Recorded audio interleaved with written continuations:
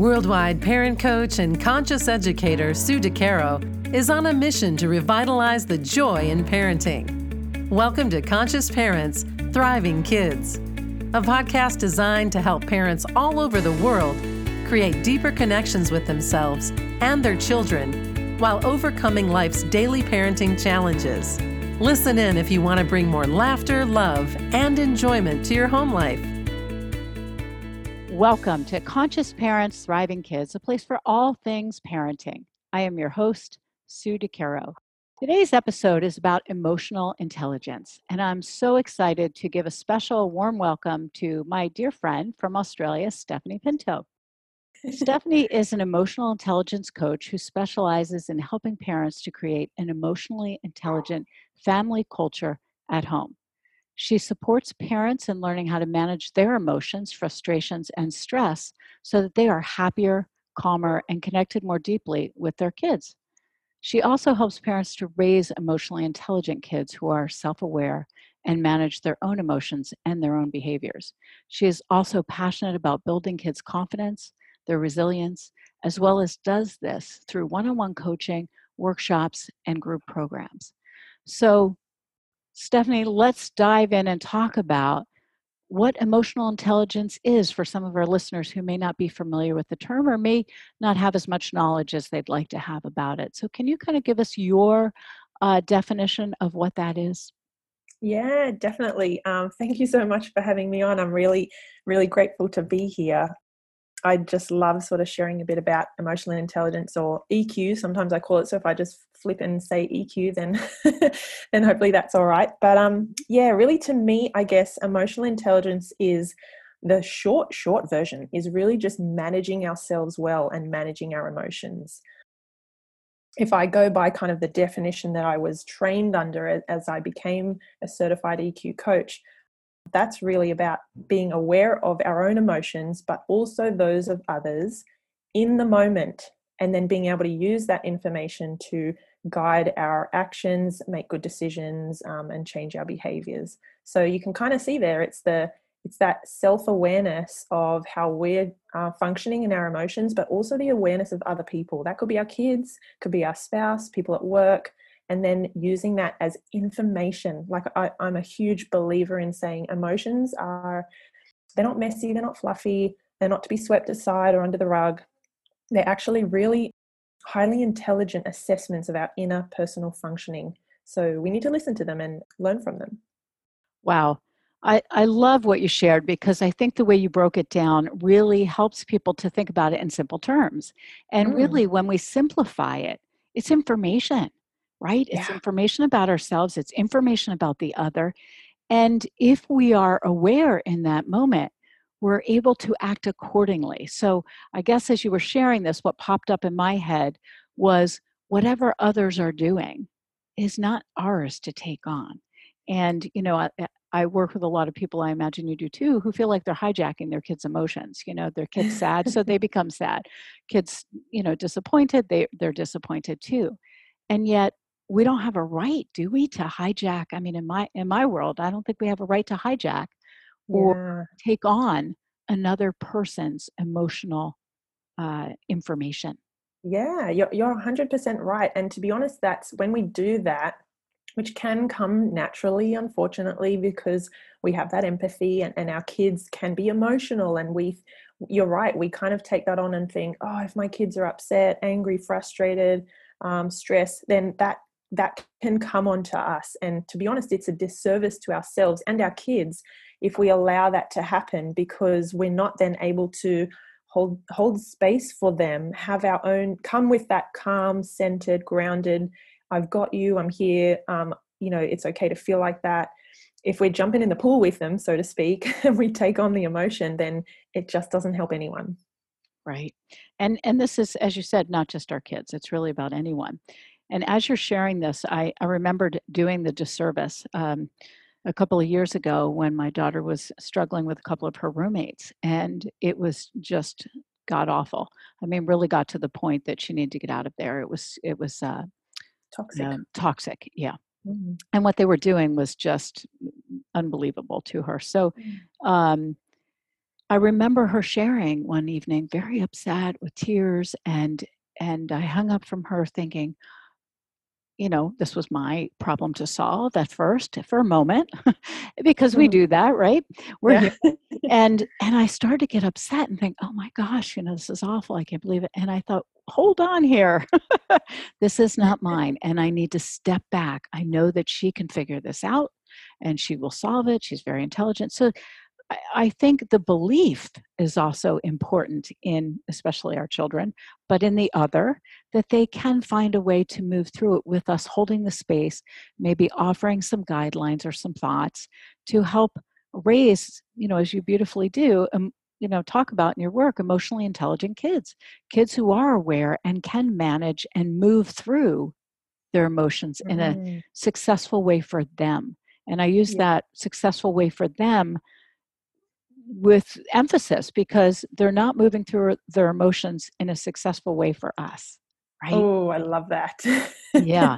It's the child's emotions and solutions that need to come to the table to raise their awareness and to help them learn how to move through things in a way that serves them. Yeah, you're right, because we can't always be, we're not always going to be there to help our kids problem solve, fix the solution, resolve things, and things like that. We have to even when they're young, start getting them to internalize some of those emotional regulation skills, just that being aware of their emotions. So it's not rocket science in a way. When I kind of explain it to parents, I say it's a little tiny skills that we can give our kids in day-to-day experiences, because kids are experiential learners. And it's things like, my kids are 3 and 6, so they're little, but they're already learning about how to recognize their emotions in their body. What does it feel like physiologically? Understand it. What does it mean? Why are they coming up? To label them appropriately most of the time, because a lot of kids have happy, sad, angry, and that's about it in their emotional vocab. So I'm a huge believer of expanding that and talking about things like frustrated or anxious or nervous or worried or excited or overjoyed, things like that, because then our kids are actually able to label what they're feeling and then express it a little bit more appropriately, rather than maybe lashing out or getting upset or something like that. And then obviously, lastly, being able to just in some way regulate a little bit of that regulation, which I don't even really much talk about self-regulation anymore. It's kind of, we've got to co-regulate with our kids so that they can start to internalize, oh, well, maybe I can, if I'm frustrated, I can maybe do this, or I can ask for help, or if I'm angry, what can I do about it? So co-regulation is I'm so glad you brought that up. And, in working with our children, only are we helping them, but we're also modeling for them. So talk about, if you don't mind, how important it is for us to recognize ourselves in this co-regulation process. Oh, that's huge. And to be honest, I kind of see it as half of the work, being able to manage our own, as parents, emotions and stress, and when we're triggered, and frustrations, because let's face it, sometimes our kids will trigger us every day. And if we are not able to manage that and put that aside, and then hold space for our kids to navigate what they're going through, then we can't give what we don't have, right? So we're not helping them to have that sort of, we're not able to come with that calm, centered approach of, okay, I'm here, it's an opportunity, I'll help you through it, rather than, oh, a burden again, you're upset 5 times this week, come on. So it's a very different, it's almost like a different approach from the get-go, that you think, okay, I'm going to learn to do some digging and work into managing my own emotions, particularly when my kids trigger me or frustrate me. And then I'm able to give my kids that kind of space to be, I'm patient, I'm tolerant, and I'm compassionate, and I'm empathetic, and then I can help them to navigate what they're going through. Does that make sense?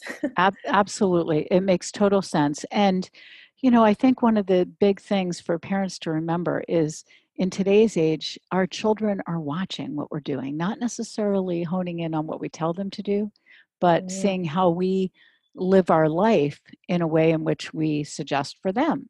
So, we are not only the models, but it's not like when I was a kid, it used to be do what I say, not what I do. And now it's you're going to do what I do. So I need to show up in the best possible way to model for you how important living connected and aware to, with our own emotions is for me and for you, child. Yeah, I love that 100%. And you're right in that kids are almost, we always say kids are sponges. They're learning from us, and they're learning from every single experience that they encounter. So particularly when they're young, in that kind of 0 to 7 age, kids are really watching, learning, experiencing, and putting what I call like these little software programs away in their brain that helps them make sense of their world. So it is really really key for us to remember as adults, all that, like, on one hand you've got so many opportunities of experiences just to connect with your kids, communicate with them, ask them questions, and talk about feelings, given those emotional vocabulary. So there's lots of things we can do, and it's little day-to-day experiences and chats and conversations. It's not, like I said before, it's not kind of rocket science. It's just getting back to those foundational things. And yes, kids are definitely watching us. So if we're snapping at our spouse or our partner when something goes wrong, or if we berate ourselves when we make a mistake, all things like that, our kids are learning from, how we are behaving. I'm glad you mentioned that, snapping and berating, because I think it's really important to look at the human side of us humans, right? So perhaps on a particular day, we're feeling exhausted or hangry or whatever the case may be, and we're not our true selves, and we snap or we berate or we do something that we don't necessarily want to model for our children. So let's talk about, in the work that you do and how you help parents today, what are your thoughts and suggestions in how they represent themselves when something like that occurs? Yeah, I love that you said we're human, because that sometimes just takes some of the pressure off. Even me, I think, oh, I do this for a living. I've researched it, studied it. And then I think, oh my God, I snapped at my kids the other day. But, to know that we're human, and we're going to have those days, like you said, when we're not feeling the best, or our cup is not full, so to speak.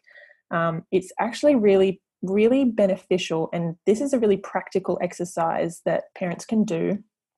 And it's called, it's really about looking at being aware of your setting conditions and your triggers.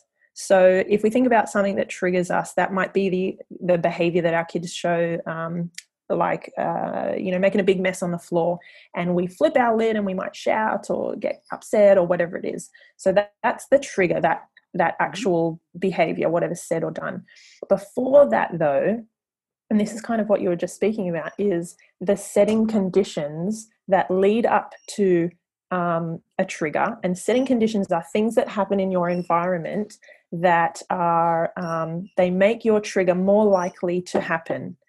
So a setting condition can be something like you haven't had a good night's sleep, you're feeling a little bit under the weather, you've got bad news, or a project at work's fallen through, plans have changed, those kind of things. So if you get to know, have a think about it and reflect on it, what are my setting conditions? For me, it's things like a lot of noise. When the kids are playing, it's noisy, the dog is barking, the TV's up loud. If I'm feeling a bit unwell, or maybe if, I've got my period or something like that, like those are setting conditions that make a trigger more likely to happen. So then I'm triggered. Again, what are your triggers? What are things that make you flip your lid? You can probably count already 3 things that when your kids, maybe when they are defiant and say no, when they refuse, or when they don't listen, and things like that. So get to know your setting conditions, get to know your triggers, and then you've got like that data and that information to look at, okay, well, after that, how am I reacting, and how can I then shift that, or at least anticipate it coming, to then make some changes. That's beautiful. And I think intentionality is what comes to mind, because when you're aware of how you're feeling, like you describe it as the setting conditions every day, Mm. Suddenly you wake up that day, you've had a horrible night's sleep. You know that day is going to be much more difficult than other days. Perhaps you missed a meal. Perhaps, like you said, something with work or work deadline, or you're stressed with work or something falls through. When things happen, know that it's going to impact your Mm. life. And Yeah. how you bring intention to an awareness to every aspect, the good, the bad, and the ugly. And I hate those words, but I think in simple terms, we can see where some of the things that don't feel good or maybe feel perhaps, ugly in our life are going to make us overreact or react bigger in situations that may not have triggered us as much or at all. Yeah, I think you're right on the money there with, just having that intentionality. And sometimes, when I work with parents, even the fact that they're doing this work and putting time aside and they're setting the intention for like the next week ahead of looking at their own behavior, managing their kids' big emotions, that intentionality almost like sets the tone. They're kind of ready for it. They're ready to anticipate it. They welcome sometimes some of those big emotions and the challenging behaviors because they've got some tools in their toolkit, so to speak. So that intentionality is that's huge. I love that. So let's talk about the tools in the toolkit. So, what would be one or two, perhaps, of your favorite tools, or parents that you work with, favorite tools that help them to navigate a situation that could be, overreacting, or they overreact, or their child's overreacting, or let's just say their child's reacting. We don't want to call it over. And Mm. there are big emotions in the room. So, what are two or three, if you have them in your back pocket, which I'm sure you do, Hmm. tools that you would suggest that a parent go to in these Yeah. situations as the first step? Okay, well, even before I suppose our kids are having these big emotions or displaying those challenging behaviors, and by that I mean the behaviors that like challenge us, before that happens, a really great strategy. And even it's not so much like a strategy that you implement here or there. It's I kind of talk about creating that family culture of emotional intelligence. So it's just your way of being and something that you can do before any behaviors come up or just, throughout your day is build in choice and control for your kids. And what that means is find opportunities and, like we said, be intentional about how can I give my kids some choices here so they've got some of that autonomy and independence. How can I give them a little bit of control over their day or what they're wearing or eating or playing with, things like that. So when we allow and plan for sometimes giving our kids some choice and control, then we can often see that their behaviors or those challenging behaviors and those sometimes they are just like requests for connection. I kind of reframe. This is another little a little one. I reframe attention seeking into connection seeking because our kids do just want to connect with us. They want our time and our love, and that's really natural. So giving them choice and control can often reduce some of those big moments because they feel that connection to us. So that would be the first thing. And then the second one is when we're in the midst of it, when we're in the moment of big emotional expression from our kids, often what parents want to do, and it's just natural because we're busy, we've got things to do, and it is distressing seeing our kids being really upset or angry. We just want to nip it in the bud and fix it and calm them down and bring them back to equilibrium. Unfortunately, that's not giving our kids the skills or the tools to recognize and understand the emotions and regulate them a little bit, problem solve. So what we can do in the moment is, let's imagine our kids are getting really upset because they've fallen off their scooter and they're a bit hurt, which is often what happens to my two kids. I will make sure that initially I'm helping them just to quickly label what they're feeling. And I'll label it for them because my kids are still young. And I'll say, oh, buddy, you look really hurt. You look really upset. Come over here. Let me have a look. So I'm just building his emotional vocabulary that way by just labeling, quick and easy. Then I will make sure I'm kind of conveying a bit of that empathy and validating his feelings. If he's upset, but it looks like a scratch to me, then he's upset. That's okay. Like, it's painful for him, you know. So I say, wow, you look really upset. Oh, you've got a scratch. That would hurt. I get it. I wouldn't like that either. So it's a really quick empathize and validate with what they're feeling. Love that. Yeah. Then we can, you know, continue to hold that space for them. Allow him, like if my son's 6, and if he sometimes blows up and is upset and cries more than my 3-year-old, well, that's okay, because that's how he's dealing with it.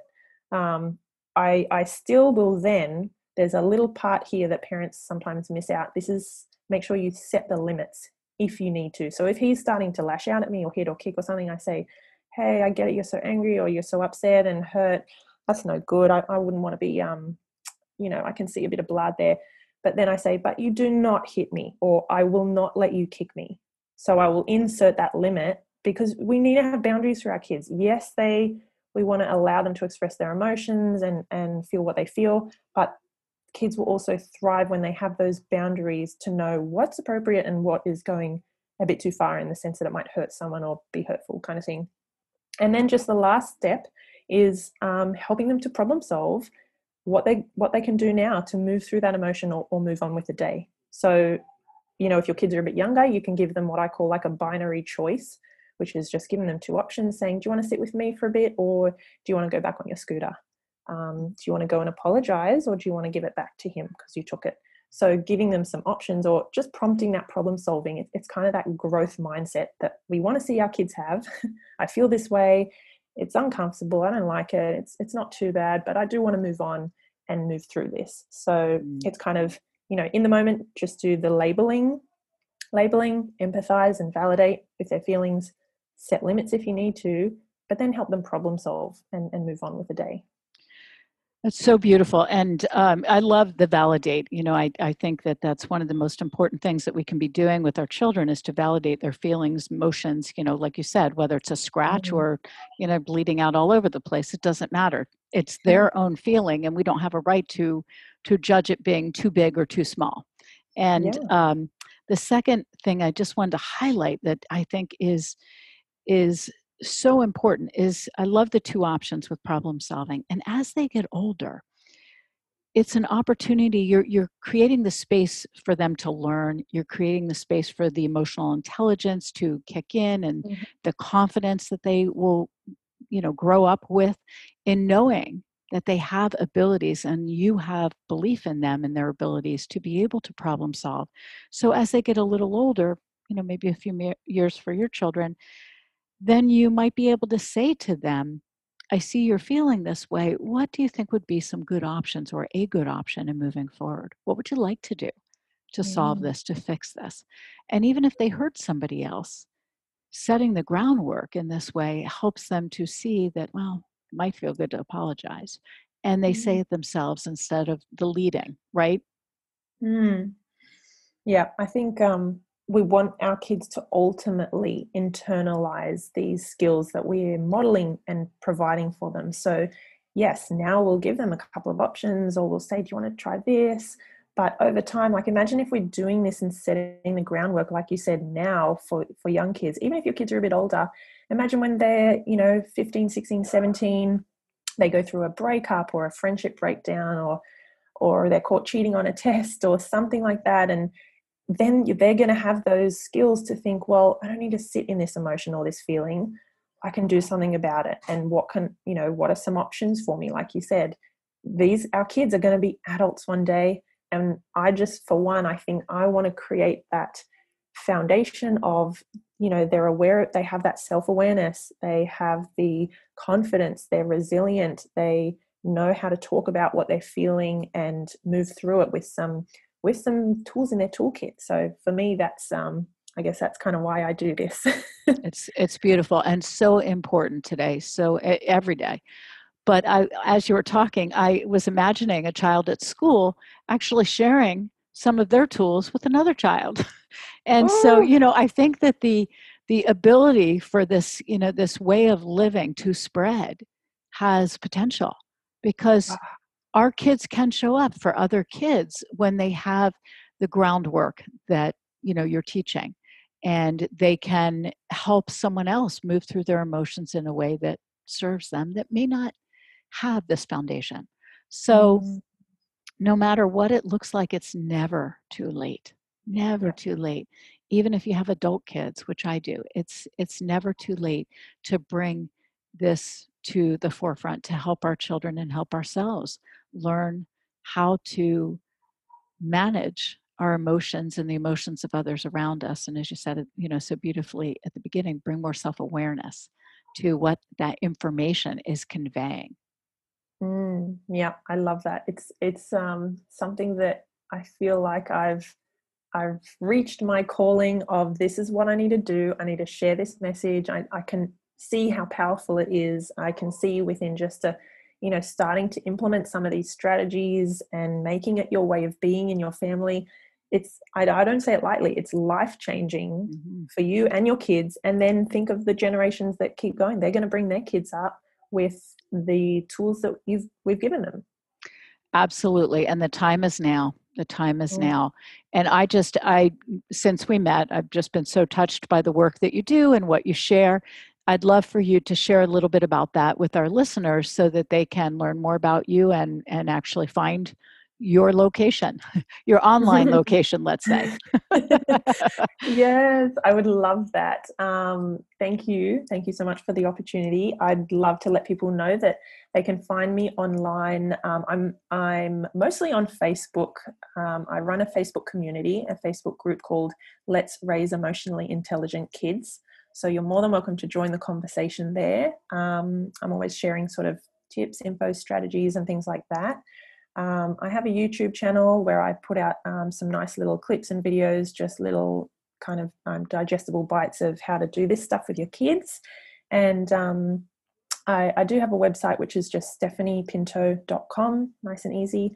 And if you wanted to sort of come along to a more social online get-together, I run a monthly meetup online, and parents from anywhere in the world, which is exciting, can come along and join the conversation once a month and chat about emotionally intelligent parenting and how we can do this for our kids. So my meetup group it's just on meetup.com, and the group is called Emotionally Intelligent Parents Sydney, but now it is international.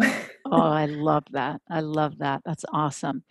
And again, thank you for what you do in the world and how you help parents and children and, the generation after that. So it's really going to be one of the key factors, I think, that has effects, from now through the end of time. Or I at least hope so, right? Me too. That's what we're striving for and doing this work. Yes. Thank you so much. I'm really appreciative. Thank you for having me on and letting me chat away. Oh, absolutely. To all the listeners, please make sure that you look Stephanie up and follow her. She shares so many amazing things and is just so great at what she does. And for all joining us, thank you for your commitment and participation today. We appreciate you tuning into this episode. And remember, every moment is a new moment for conscious connections. Thanks for listening to Conscious Parents, Thriving Kids. If you like what you heard, the best compliment you can give us is to share this podcast with a friend. And be sure to give us some stars and a favorable review at Apple Podcasts or wherever you listen in.